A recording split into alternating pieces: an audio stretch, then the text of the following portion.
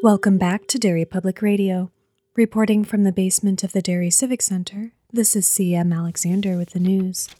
Tomorrow night, the Midwest Culture and Arts Complex welcomes boy band sensation Round Here with opening acts from Somewhere and There's a Place. The show, which sold out in mere hours, is guaranteed to be the talk of the town. As a fan myself, I can't wait for them to blow the roof off the Mac. You're listening to Derry Public Radio.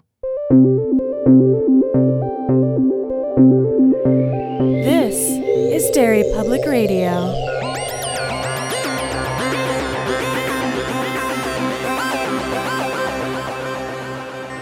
Welcome back to Derry Public Radio, a bi-weekly Stephen King Book Club podcast. I'm one of your hosts, C.M. Alexander, alongside Joshua Kahn. Hey, everybody. And Benjamin Graham. What's up, constant readers?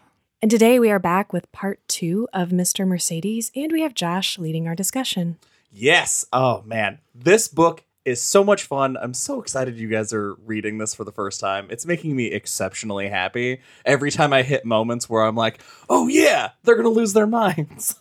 All I've sent you guys so far is like throw up emojis. Every time something just unbelievably upsetting happens. There's so much disgusting stuff in this book, and I love it. That's disgusting stuff's my jam, though. Before we start, I wanted to ask CM, because it was the first thing I thought.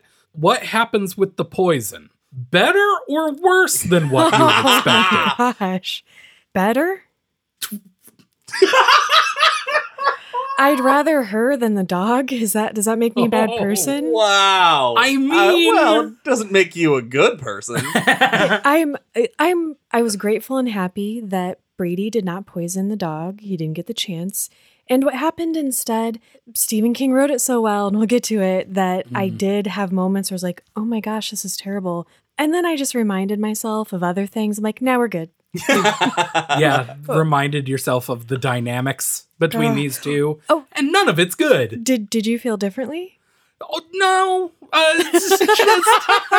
It was just a different flavor of terrible. I don't think one was better than the other. It was a different door. Yeah. Yeah. Well, the beginning of this, the first chapter we're covering, Poison Bait, is about this poison. Brady's plan to get the Gopher Go and feed it to Odell with a hamburger, and it doesn't quite go as planned. Of course not. It's a fucking dumb plan. It's not a terrible plan.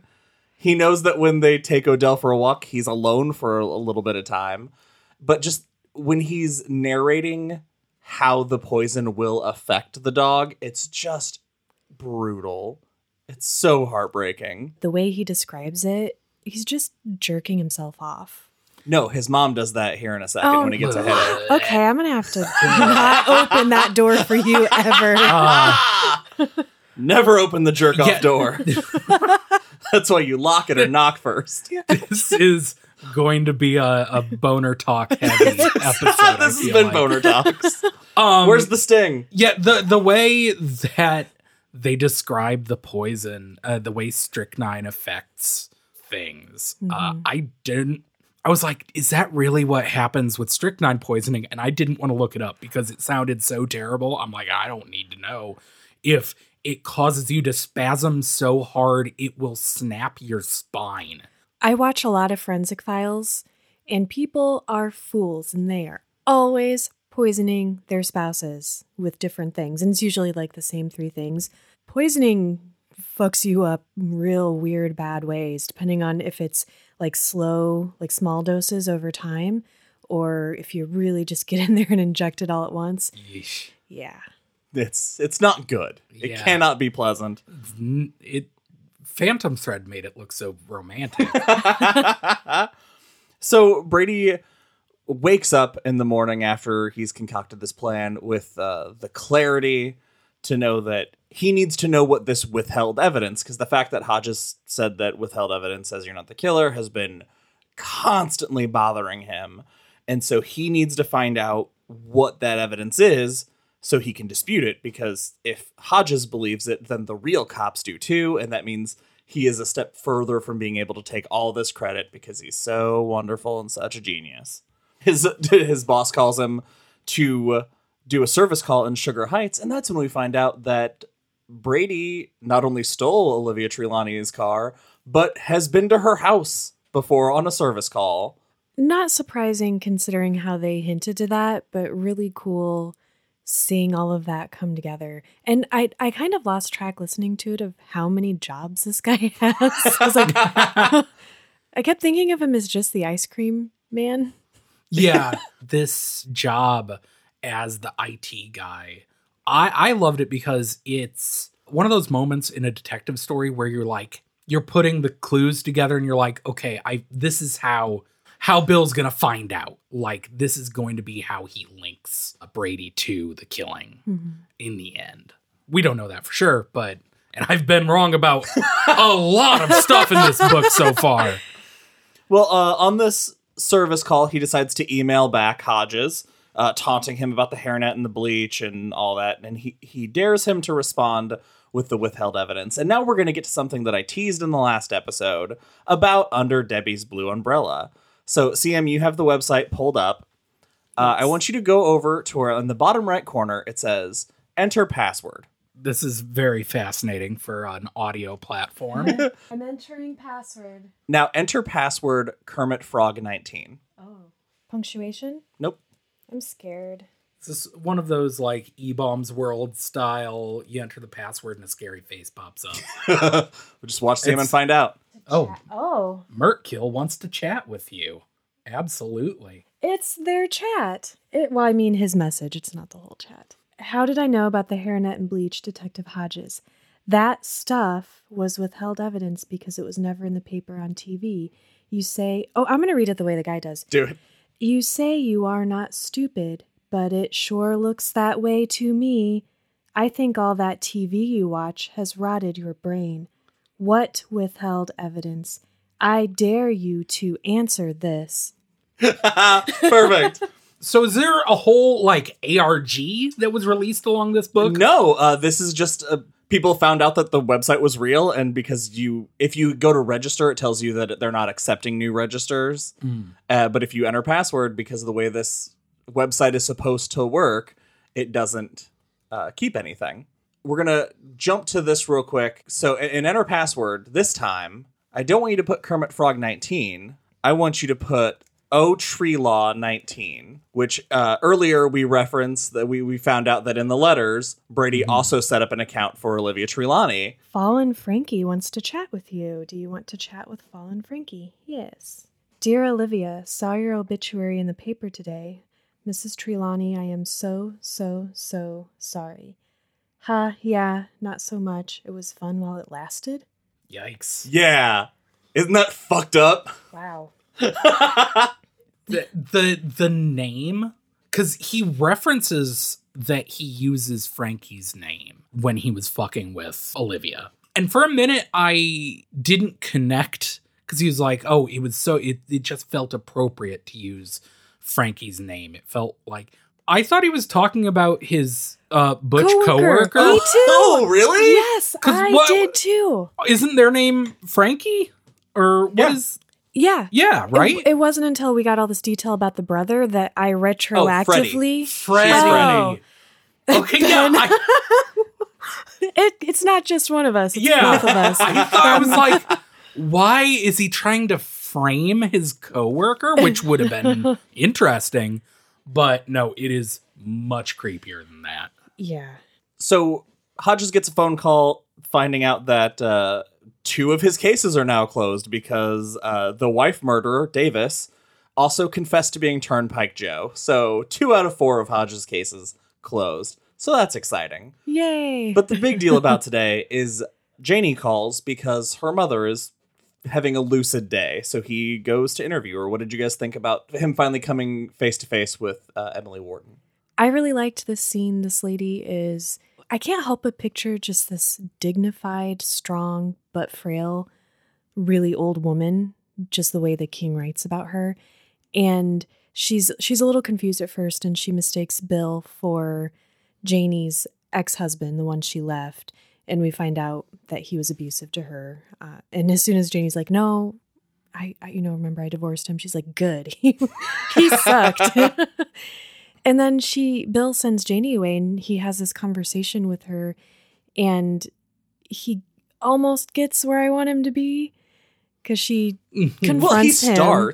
He starts getting there. Yeah, good job, Bill. You're super remorseful. Jesus. She confronts him. You know, my daughter, you guys gave her a hard time. She did not leave her keys in the car. She did not leave it unlocked, all of that. And he admits, like, yeah, I think we might have given her a hard time. He is so, yeah, you're right. It's non-committal. Because he's like, yeah, maybe. Like, he's so resistant to admitting, wow, I really fucked this up. Yeah. Even though, like, it's starting to add up that no, he was definitely wrong here. Yeah, but how ready would you be to admit to yourself that mistake? Super ready. What I'm saying is that I can understand it taking him a while to really, like, she mentions that she always felt like his partner was laughing at her with his eyes. Yeah. And he's like, I feel like shit that if that's true, I feel terrible because I never noticed. And that's wrong. That was super wrong of Pete. I don't buy it. You never noticed because you and Pete fucking hated this woman. And you draw the line at Pete laughing at her with his eyes. One of the dozens of shitty things you both did to her. Okay, anyway, moving on. So I have more to say about Bill's painfully slow progress in realizing he was a douchebag. He does, but the way it is slow, but I feel like the way the arc progresses, even just through this, from what we've read, I think is very naturalistic, and it does suck that he's still being kind of shitty to this old woman. But it makes me excited to see his, what's the word I'm looking for? His redemption arc through character that we know. Yeah. Oh, but in the meantime, he, asks her his questions, turns on like cop mode, which is pretty cool because he is a good detective. And then he kills her. Yeah, he kind of does. Yeah, she has a heart attack. She has a stroke. Yeah, she has a stroke. Not while he's there. Yeah, but like the next day. Yeah, like the next morning. Yeah, she gets really upset because she's reliving her daughter's death, and she gives him a clue too. She's talking about this man, this disturbed individual that Olivia was trying to help, and she was telling her he's no good, and he convinced her to stop taking her medication and all this stuff. And convinced her to stop taking her medication because he was taking the same medication, when and that's why he did people. what he did. Yeah. Like, just gives you more insight into the manipulation that Brady put in her head. And how gullible Olivia must have been. Just understanding more about her life was very interesting in the kind of person she was. And it honestly only made me feel mountains of empathy and sympathy for her character. It's like Bill eventually says and comes to realize maybe people are more than what you think about them on the first time you see them. Maybe Olivia was a person. Wow, what do you know? Interesting. The best detective in the city. What did you think about the last piece of information we're given that in the end it was the ghosts that did it? That is when, like, right away I was like, oh, yep. I don't know how he did it because I'm not that tech savvy, but he's manipulating her computer.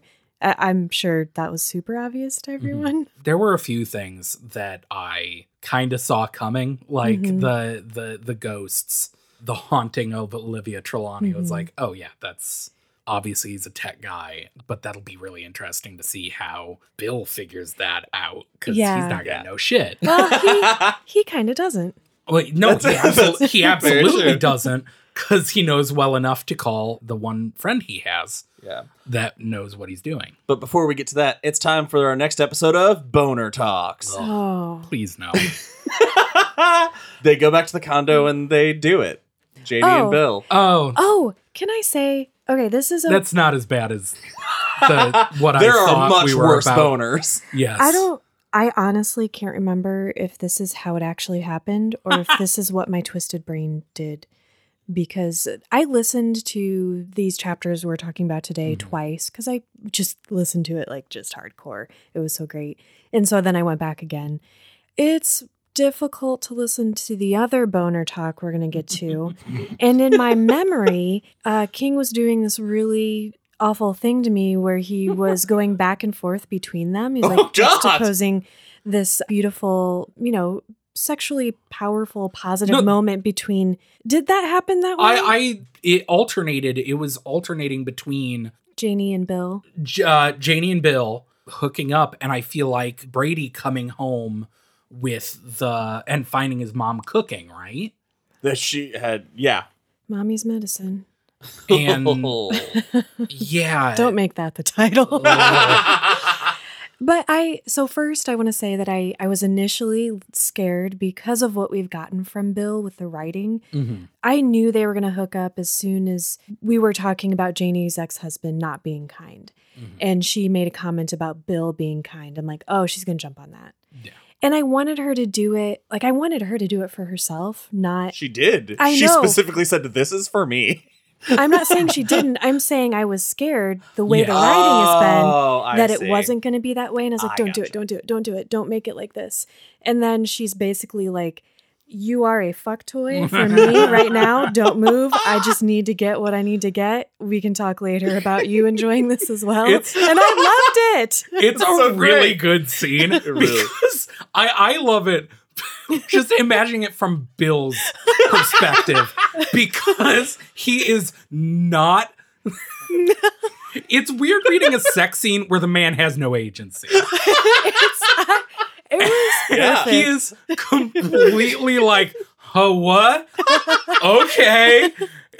It's really fun. It's great. It was a beautiful role reversal because he didn't have the agency and she had all the power. Awesome. And also because we're getting it more from his POV than hers. And the whole time he's like, oh my God, I'm old and I'm fat. Oh, she's probably disgusted by my belly and my body's She's like, not shut perfect. the fuck up. Take your pants off. She's trying to fuck him. And he's like, I know, I need to lose weight. She's like, don't talk. Shut up. You are not a person right now. You are a tool for me to use. And I'm like, welcome to being a woman, like just criticizing everything about yourself and hoping no one else notices. So you're saying that Mr. Mercedes is the most feminist work in King's oeuvre. That's what you're saying? The look on your face is so upset. Oh, I honestly was worried you were about to burst into tears for a second. Your face is so red. I'm so unhappy.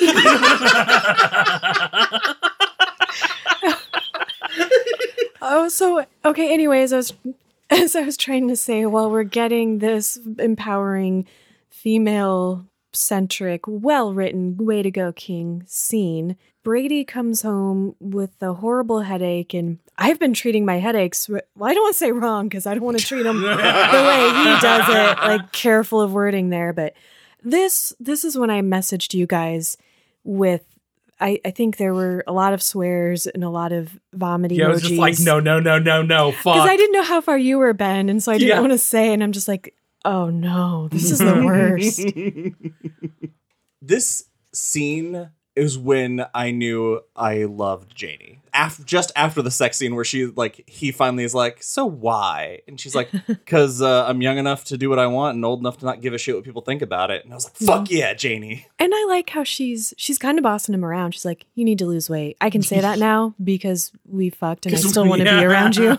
Lose 20 pounds and we'll risk you on top.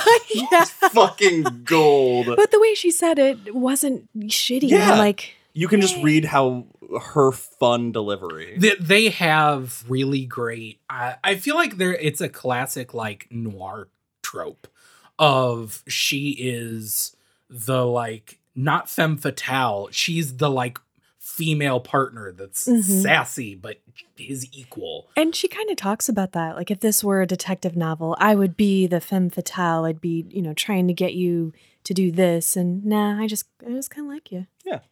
And she asks him to profile Mr. Mercedes, or the Mercedes killer, for her. You did it, Mr. Mercedes killer. and he does a pretty good job with as little as he knows. Yeah. And gets the idea for how to make Brady even more angry and sends a message saying that Turnpike Joe's been caught and that he's going to confess to everything. So, sorry, fuckboy, this is nothing to do with you. I thought this was brilliant, but I want your guys' opinion on his approach, because before that, Bill had this really strong intuition that he needed to be patient and reel Brady in slowly. And I feel like every decision he made from this point on was really not that. It was trying to shake him up and get him to explode almost. He was shaking a sealed bottle of soda. It's a quick ramp up leading to very tragic end. But I feel like it's because all of the events up in this book, he's coming back to life almost. He's so excited by all of this that he pushes it too far. I do agree. Yeah.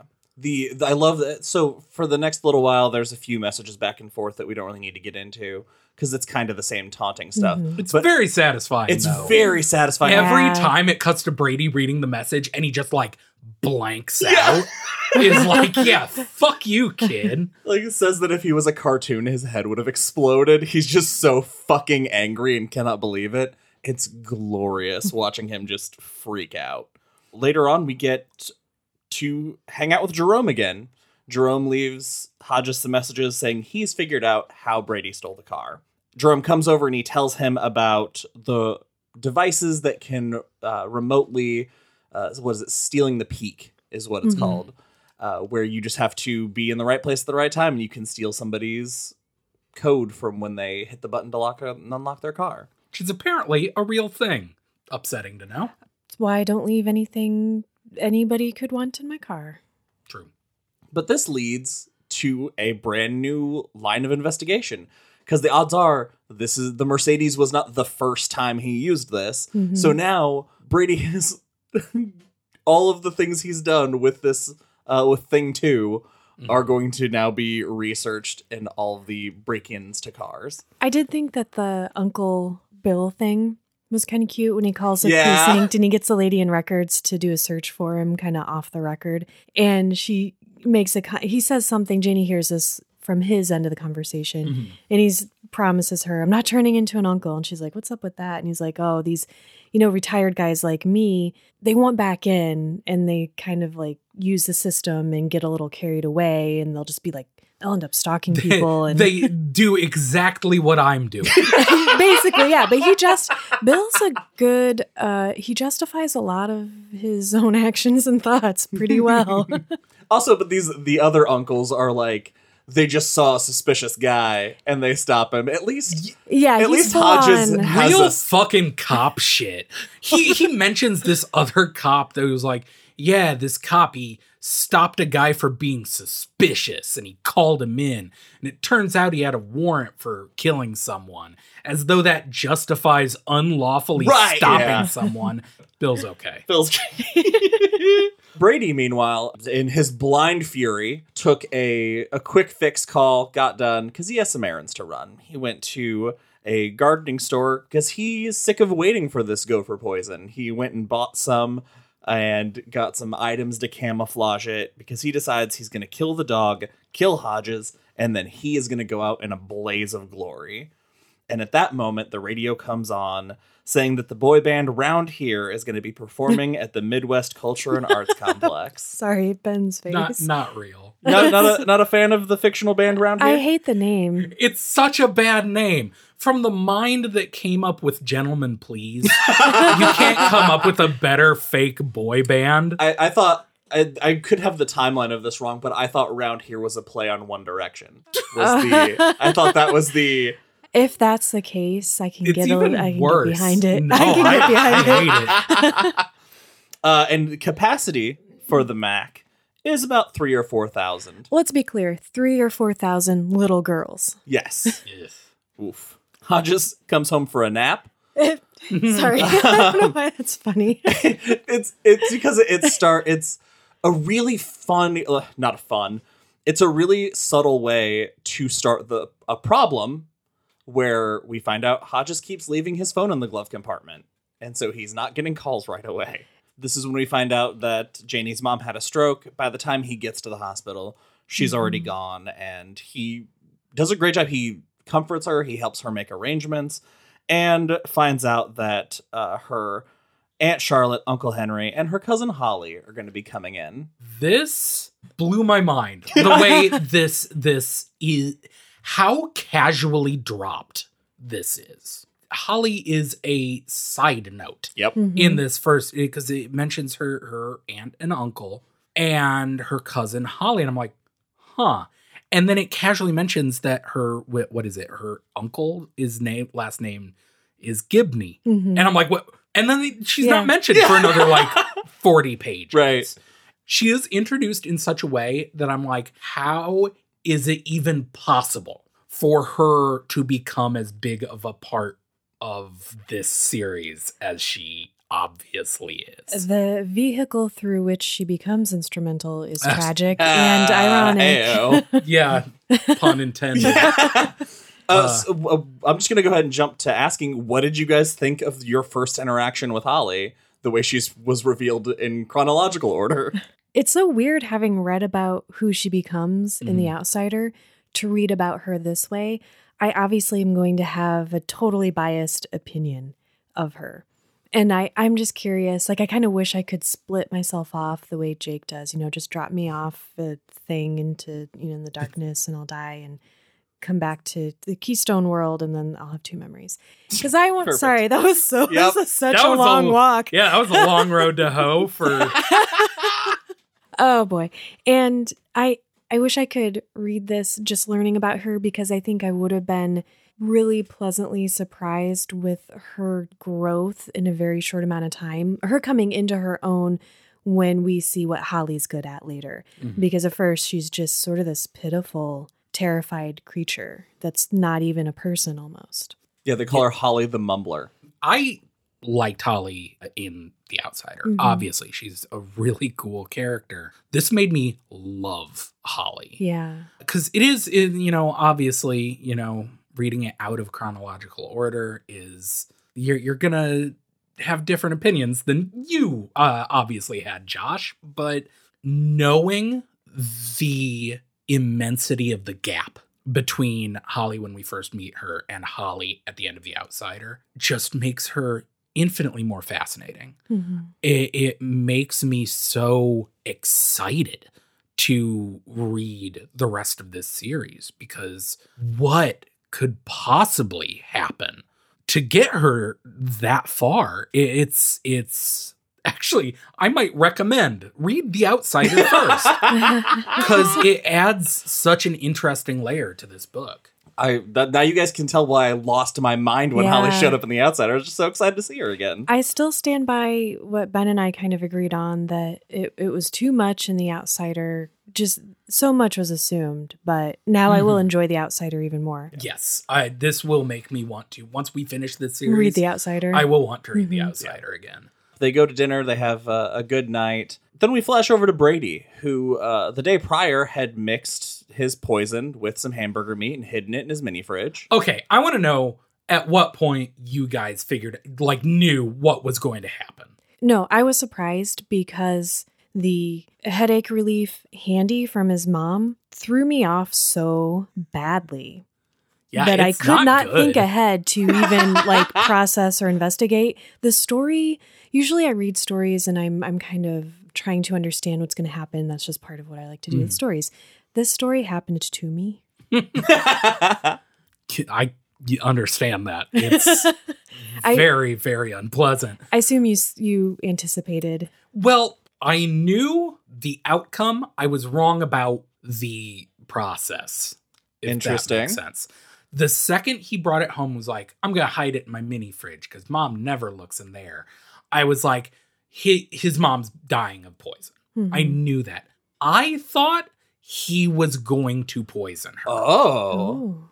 I thought something was going to happen where either she was going to find out something about him, although she already knows a whole lot. Yeah, I don't think it would have mattered. Yeah. Something, or just he would something in his broken brain was going to go off and he would decide she needs to, like, he's already decided he has to die. Mhm. And I feel like someone like that could make the jump that my mom is pathetic and I take care of her and her life without me is nothing. Yeah. Mhm. So Someone do her a favor. exactly. Yes. So I thought he was going to kill her. I could see why you would think that until we get her backstory and realize she's a monster. Right. Yes. Yeah. Yeah. Brady walks in, sees the half-eaten poison meat, sees the living room is covered in bloody vomit. His mom's nose is clogged with blood, stomach bulging like she's 7 months pregnant, and convulsing, but still aware. She looks him in the eye and starts asking him to call 911. And what does any good, dutiful son do? Goes downstairs and waits. This fucked me up. This fucked me up bad. Don't listen to it. Oh, God! It is brutal. I had a cool thought about this earlier that I wanted to share when we talked about the scene, listening to it versus reading it. And I just can't even pull it out of me now. Listening to this, the guy does such a great job narrating and doing the characters. It made me, again, temporarily, I kind of went in and out of it. It's so well written, this scene, that I felt bad for her. I was like, oh my God, call the ambulance. There is the backstory of the Hartsfields is masterfully written, that it balances on this knife's edge of like being able to recognize this tragic series of events that led to this moment, but also there's no excuse. Like, these are inexcusable people. What they have done is unforgivable. They're all monsters. Yes. Ben, do you want to just tell us what this backstory is? Yes, Brady. I'll start with this scene because he stands and watches his mom, and at first he's like, "Don't worry, I'm gonna call the ambulance. Someone can fix this." And he walks downstairs, and his voice controls don't work because he's screaming, which is an Eerie as fuck. Yeah. idea. And he goes downstairs and sits at his station and just starts Wikipedia-ing things. And that fucked me up. Plays a hand of solitaire. Yeah, it starts playing solitaire. The way it is just offhanded, it is so obvious that the second he leaves the room, the book does. It's a crazy bit of writing. It's amazing. Yeah. But then it goes into the flashback of Deborah Hartsfield, who was a cheerleader, married to someone that worked for the power company, who had ambitions, and dies suddenly when he grabs a live wire and falls 40 feet onto his neck. From that point on, it's just her and her two sons, Brady and Frankie. And this is all told from Brady's perspective, which is interesting because he says that Frankie, who was 3 at the start of this flashback when his father dies, he keeps talking about how Frankie was never bright. I mean, he's 3, but okay. Exactly. He says it with such absolute, like, oh yeah, he was never smart, but he was a baby. But you know why that is, right? What? Because excluding what ends up happening to him when he does have some intellectual or cognitive issues at some point, Brady's mom, I think they're putting this idea of Frankie, this idea comes about because she, from the get-go, has a disgusting relationship with Brady. She does. He's her honey boy, probably from the moment he's born. And so I think Frankie gets this label placed on him, possibly unfairly. And maybe he's just like a slower developer. You know, developmental milestones happen at 3 years old. Maybe he hasn't reached them yet. Doesn't mean anything yet. Just keep an eye on it. What I took from it is that it is the first sign of Brady's sociopathy, because Frankie isn't smart because Brady's smart. And Frankie isn't a person. No one is. Mm-hmm. The scariest part of this entire book, the most frightening thing in the I'm getting ahead of myself. Frankie chokes on an apple and doesn't die. This whole section is such a fucking bummer. I'm gonna breeze through it. I thought of you a lot during this, Ben. I thought of myself when I thought of you because of my work. Brain damage. No, because of your apple fondness. Because of our. I'm so sorry. The term apple fondness just struck me. Yes. Ben Graham, notorious for his apple fondler. No! That's worse.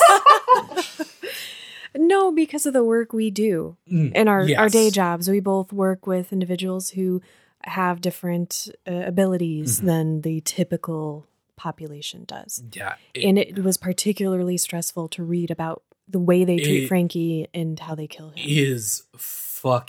It was difficult to read. They treat him like he's not a person, and he has feelings and thoughts, and they ignore that. He comes home from the hospital, and he has significant brain damage because he had no air going to his brain for quite a while. And he can't walk right.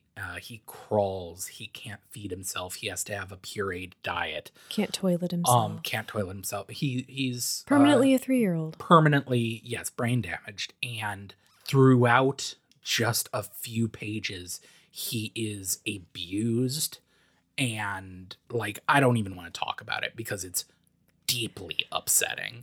Part of it, what makes it so fascinating is that there's this piece of it that is a story you can understand and you can see how it could happen. Not condoning it, but understanding it, which is really interesting because she's a single mom struggling, 2 kids, one who has significant medical needs.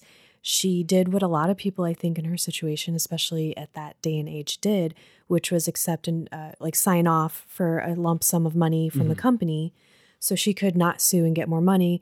And, $75,000 or something, which seemed like a lot then, is not enough to live on long-term and support a family. The line, she had not realized that some buckets only fill once. Yes. Yeah. Fantastic line. Yeah. And she starts drinking and she's trying to work and it's not working out. So a lot of pressure is put on Brady to, she calls him in sick to school frequently when they can't afford a sitter and he has to take care of Frankie. And she's seeing, when she comes home, bruises on Frankie, his neck and stuff. And she and Brady both scream at him and physically abuse him, and it's terrible.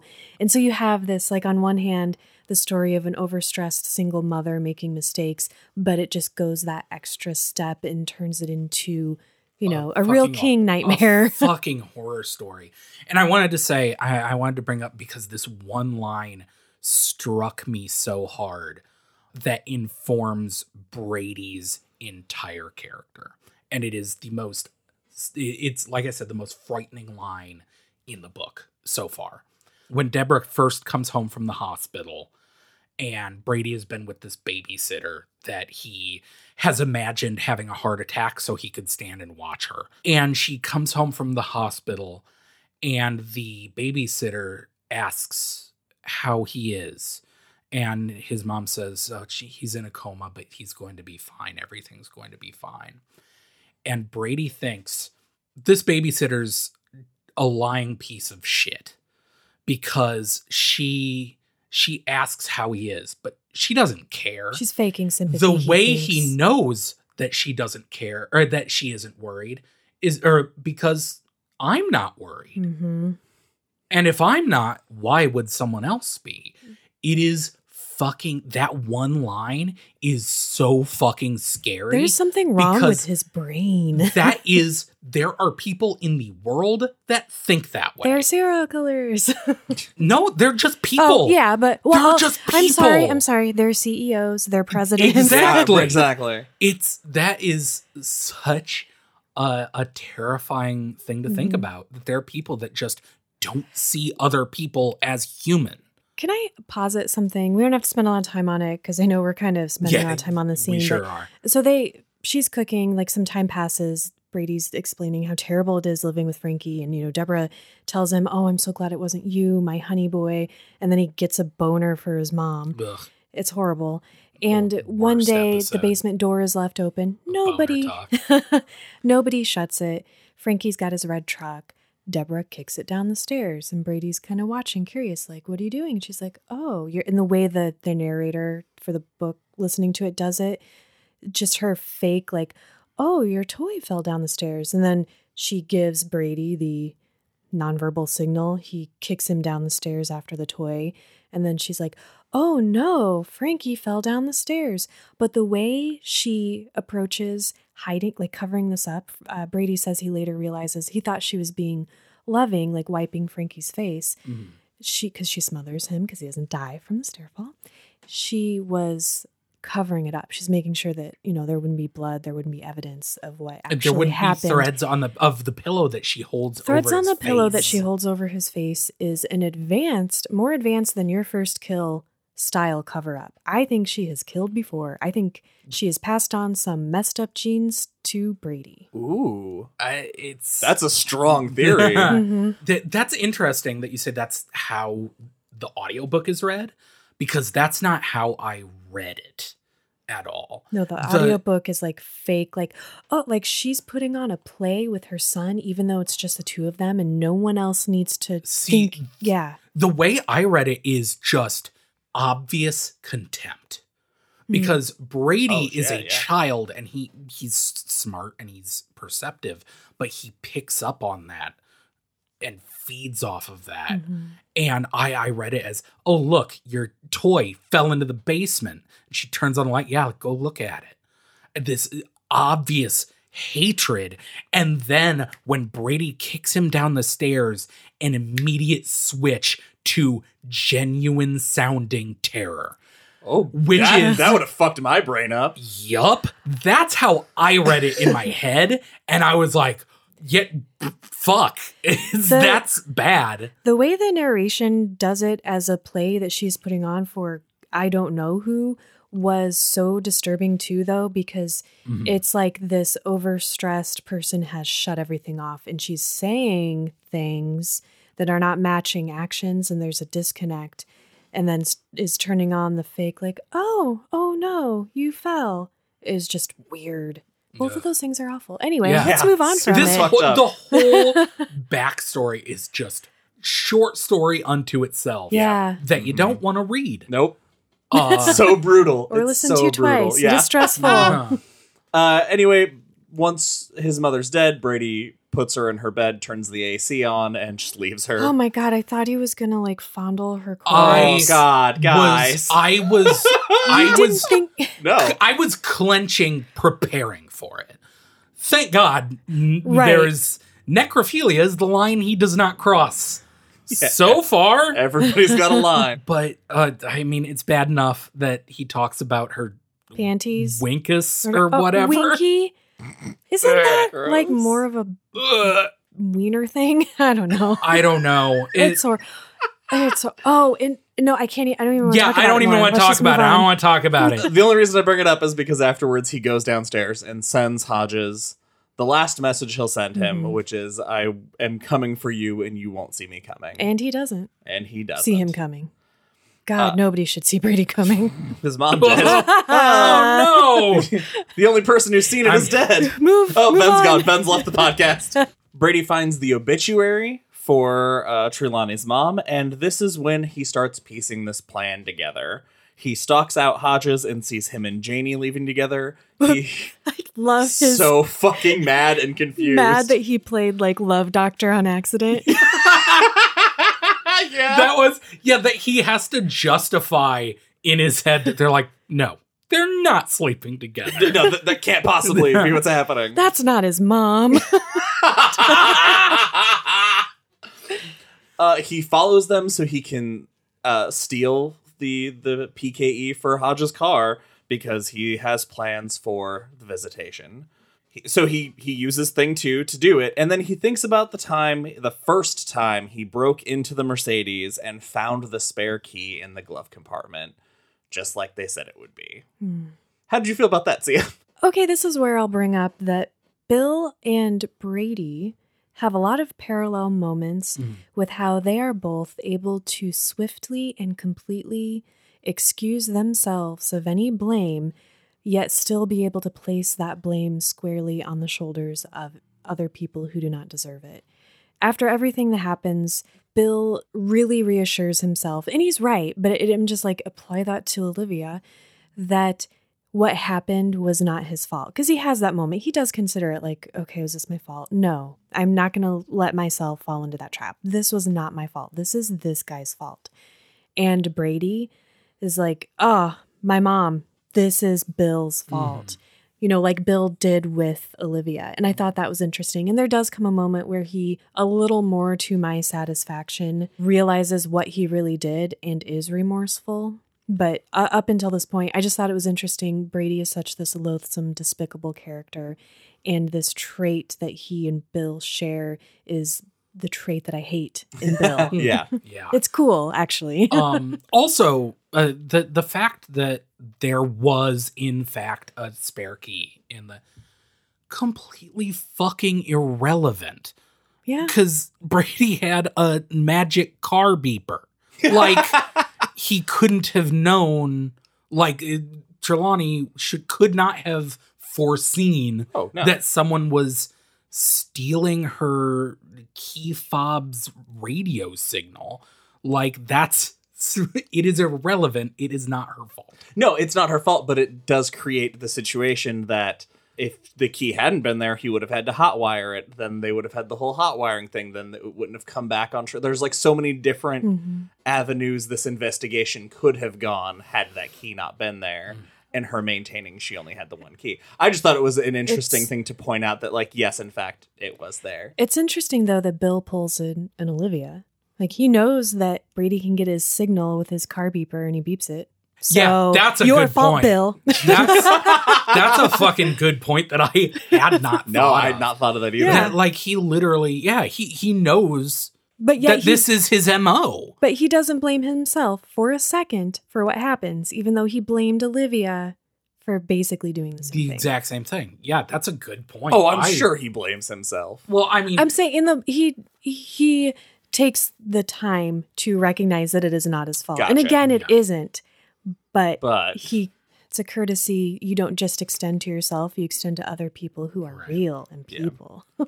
So at this visitation, we have Hodges' first prolonged scene with Holly. And I forgot how little Hodges thinks of Holly at the very beginning of this, which in all fairness, the Holly's not given us much to think about at this point. He doesn't think much about anybody except for Janie. See, I actually liked this. Because not that he was like, oh, what right, but she shows him. But also, yeah, that. But the fact that, speaking of parallels, the parallels that he sees between Holly and Olivia is he sees so many of the tics that Olivia had that made him say, what a piece of work this woman is. But he's kinder to Holly. But he sees it in Holly and consciously makes the choice to be kinder. Yeah. He said it feels like a second chance. Yes. Yeah. And that was where I kind of came back to Bill's side. I was like, okay, you are finally getting it. Thank you. Having a character actually show the growth is really cool. I think, like I said, I'm excited for their arc together. I like Bill. I'm pissed at him for all of this. And I think it's cool, to have that conflict for the reader, for this character who you do otherwise you're rooting for. Yeah, having a character that's just it's complicated. That's complicated. That's good. Good to read about. Cool. Stephen King's a good author, guys. Yeah, that's weird. Hot take. This is when Janie gives Hodges the codes for the house so he and Jerome can scope out the computer while none of the family's there. And she also tells him that after all this is over, she's going back to California to get a fresh start.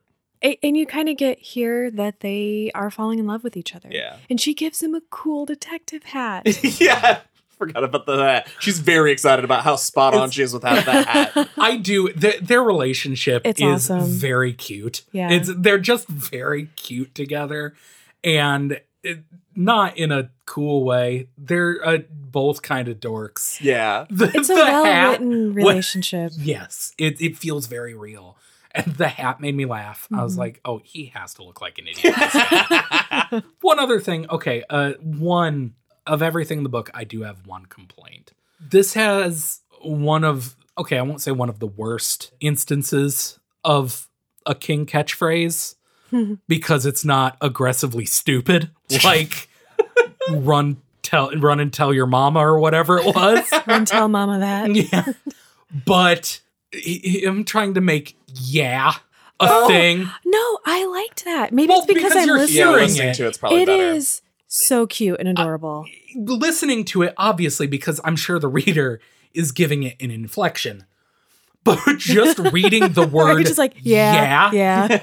it gives you nothing. Yeah, it's just put in italics in the book, like so you can just tell you can tell it's supposed to be a little different. Worth picking up the audiobook just to hear their dynamic. I've listened to Finders Keepers and End of Watch with that same narrator, he's but I'd amazing. not listened to Mr. Mercedes, and I really want to. Reading it every time they were like, yeah. I was like, this is nothing. You would like it. Okay. I recommend it. So during the funeral, Brady plants the bomb in the backseat of Hodge's car.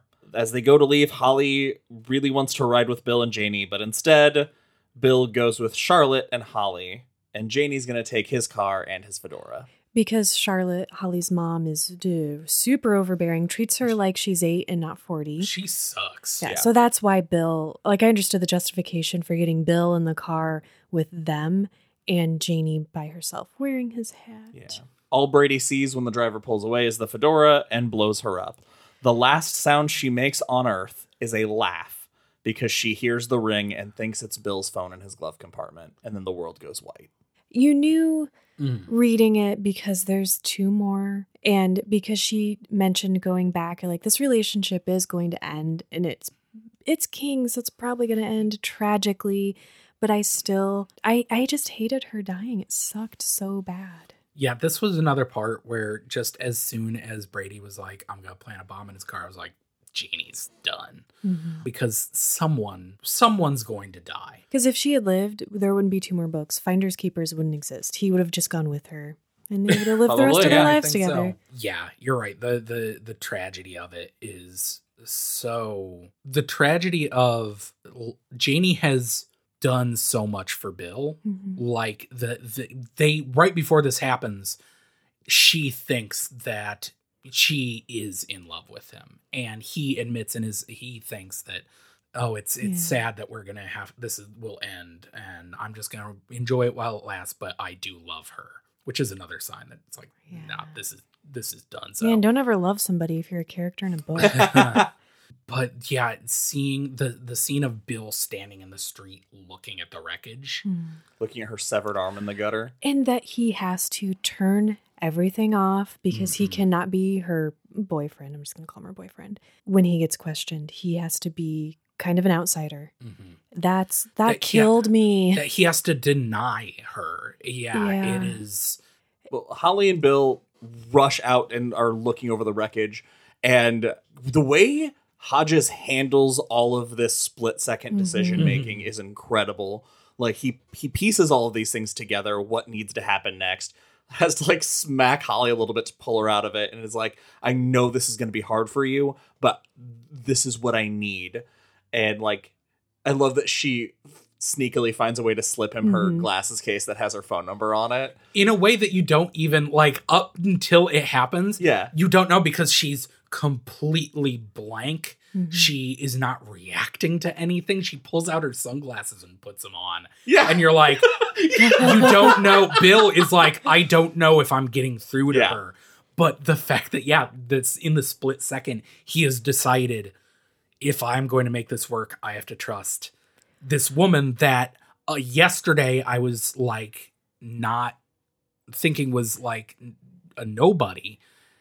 And look what happens when you give somebody agency and respect and autonomy. Holly came through. It's amazing. It's awesome. I love it because in her glasses case is her phone number. Yeah. He calls Jerome real quick and says, basically everything is fucked, but I need you to, in a few minutes, send this message or something close to this under Debbie's Blue Umbrella account. It's very important. It's very dangerous. So I'm sorry. but please do this. And then hops off the phone. And then Holly sees her first black person. When Jerome shows up at the house, that interaction is so great. Sam, why don't you walk us through that interaction? Bill wanted to get Holly's information because she is now his connection into the house to continue his investigation and check the computer. So Jerome shows up to help with that. And he gets in the house. In a scene that first, I want to say, was real stressful for me. Because he points out, he's like, I am a black man walking into a gated community. Yeah. And this is not safe for him. And she doesn't know the code. Her uncle locked her in the house, basically. Ugh, gross. Yeah. So Jerome shows up and she's, being Holly and kind of nervous and weird. And he disarms the code. And then, they have that moment where they see each other and she's like, "Oh, you're black." And he goes, "I guess I am. Is that a problem?" And she's like, "No, and I hope that wasn't rude." And I was just like, "Oh, Holly." Yeah, it's just Holly's just absolute social awkward. But they are best friends right away. I love their dynamic is so good. They're just like offhandedly goofing around. And it's so cool because he's been set up as our expert in this area. And Holly comes in. You don't expect her to play a role in this. And she's like, try this. And he's like, well, she's like, you know what? Just get out of the way, man. Let me do this. And she, really is instrumental in figuring this out. The way they both cannot get a read on each other, but are having fun with it. Yeah. Like that first makes you really enjoy them. But then when Jerome, like she does something and Jerome says, "Go on with your bad self." Yeah. And then a few things later, she repeats it back to him. And because I know for you, CM, because I know how that narrator reads Holly, I can hear in my head how he says, "Go on with your bad self." They have the dynamic of a woman like getting her first gay best friend and like really coming out of her shell. That's very specific. Yeah, I love it. And they get on the computer and they find hidden in the sound files a couple sound files of a baby crying and a woman screaming, why would you let him kill me? Why would you let him murder my baby? Yeah, there you go. That's worse. Yeah, that's way worse. And this is why you need to constantly be on top of and keep up with technology. Because if that happened in my house, I would have found the source in my computer and been like, what the fuck? That's my thing, is like... But she's mentally, they've described her as being mentally ill. So okay. I think that's kind of fair. why we might believe that she would just freak the hell out and hide under the covers. And she wouldn't investigate. She wouldn't be like, okay, where is this sound coming from? But I just find it hard to believe that you can't follow a sound to speakers, right, and then just unplug them. See if that works. I think Bill is sort of our way to understand, because of how he's so tech challenged and like forgetting his phone and stuff, that she might not ever think about that. That is fair. Yeah. They deduce together that by the date of the installation, because there's another program called Looking Glass that would let somebody remote into your computer and access all of your files, all of your emails. Yeah, it's like Google Desktop kind of, you can control. Yeah. Which explains how he knew so many intimate details about her to get Yeah, her so going. He's not really good at reading people. He's just a creep and stalked her and got into her files. Fuck that guy. He's not smart. But they deduce that by the date of the installation, that it must have been her IT guy. And Jerome calls Hodges, fills him in, who Hodges just got out of the interrogation, being interrogated by his former partner and his new partner. In his interrogation room. Yeah. And his new partner knows her stuff. And I love that he has a moment, finally, he's like recognizing a thing. He's because she is looking at him like, you're full of shit. And she finally says, were you sleeping together? And he has like this panic moment. He's like, man, women's intuition. Like, yeah, dude. Yeah, no, I honestly hope we get more. I like her. Her, Pete Huntley and her are like, I like both of these characters. Hodges takes the night to think about everything, takes it all in, and he comes to the answer that it's not just one IT guy. Olivia Trelawney would not have hired a specific person. It must be a company. And company guys drive company cars. And that is where we leave off. All of these trails are finally leading us to Brady Hartsfield. Before we wrap up, we skipped over kind of the rest of Brady's stuff where he scopes out the Mac and he shaves his head in a motel because he leaves home, all this stuff. Do you guys have any thoughts about Brady's plan to get in? I can't say because I accidentally listened to it. Of course you did. I have a good idea as to what he's going to try. It made me think of Rose Matter. Yes. Ah, yeah. Yeah. Nice. It is, yeah. Okay. That's perfect. That is it for this episode of Derry Public Radio. As always, thank you for listening. Join us next time where we are reading the rest of the book. For Joshua Kahn and Benjamin Graham, I'm CM Alexander, reminding you, blood tells. It almost always does.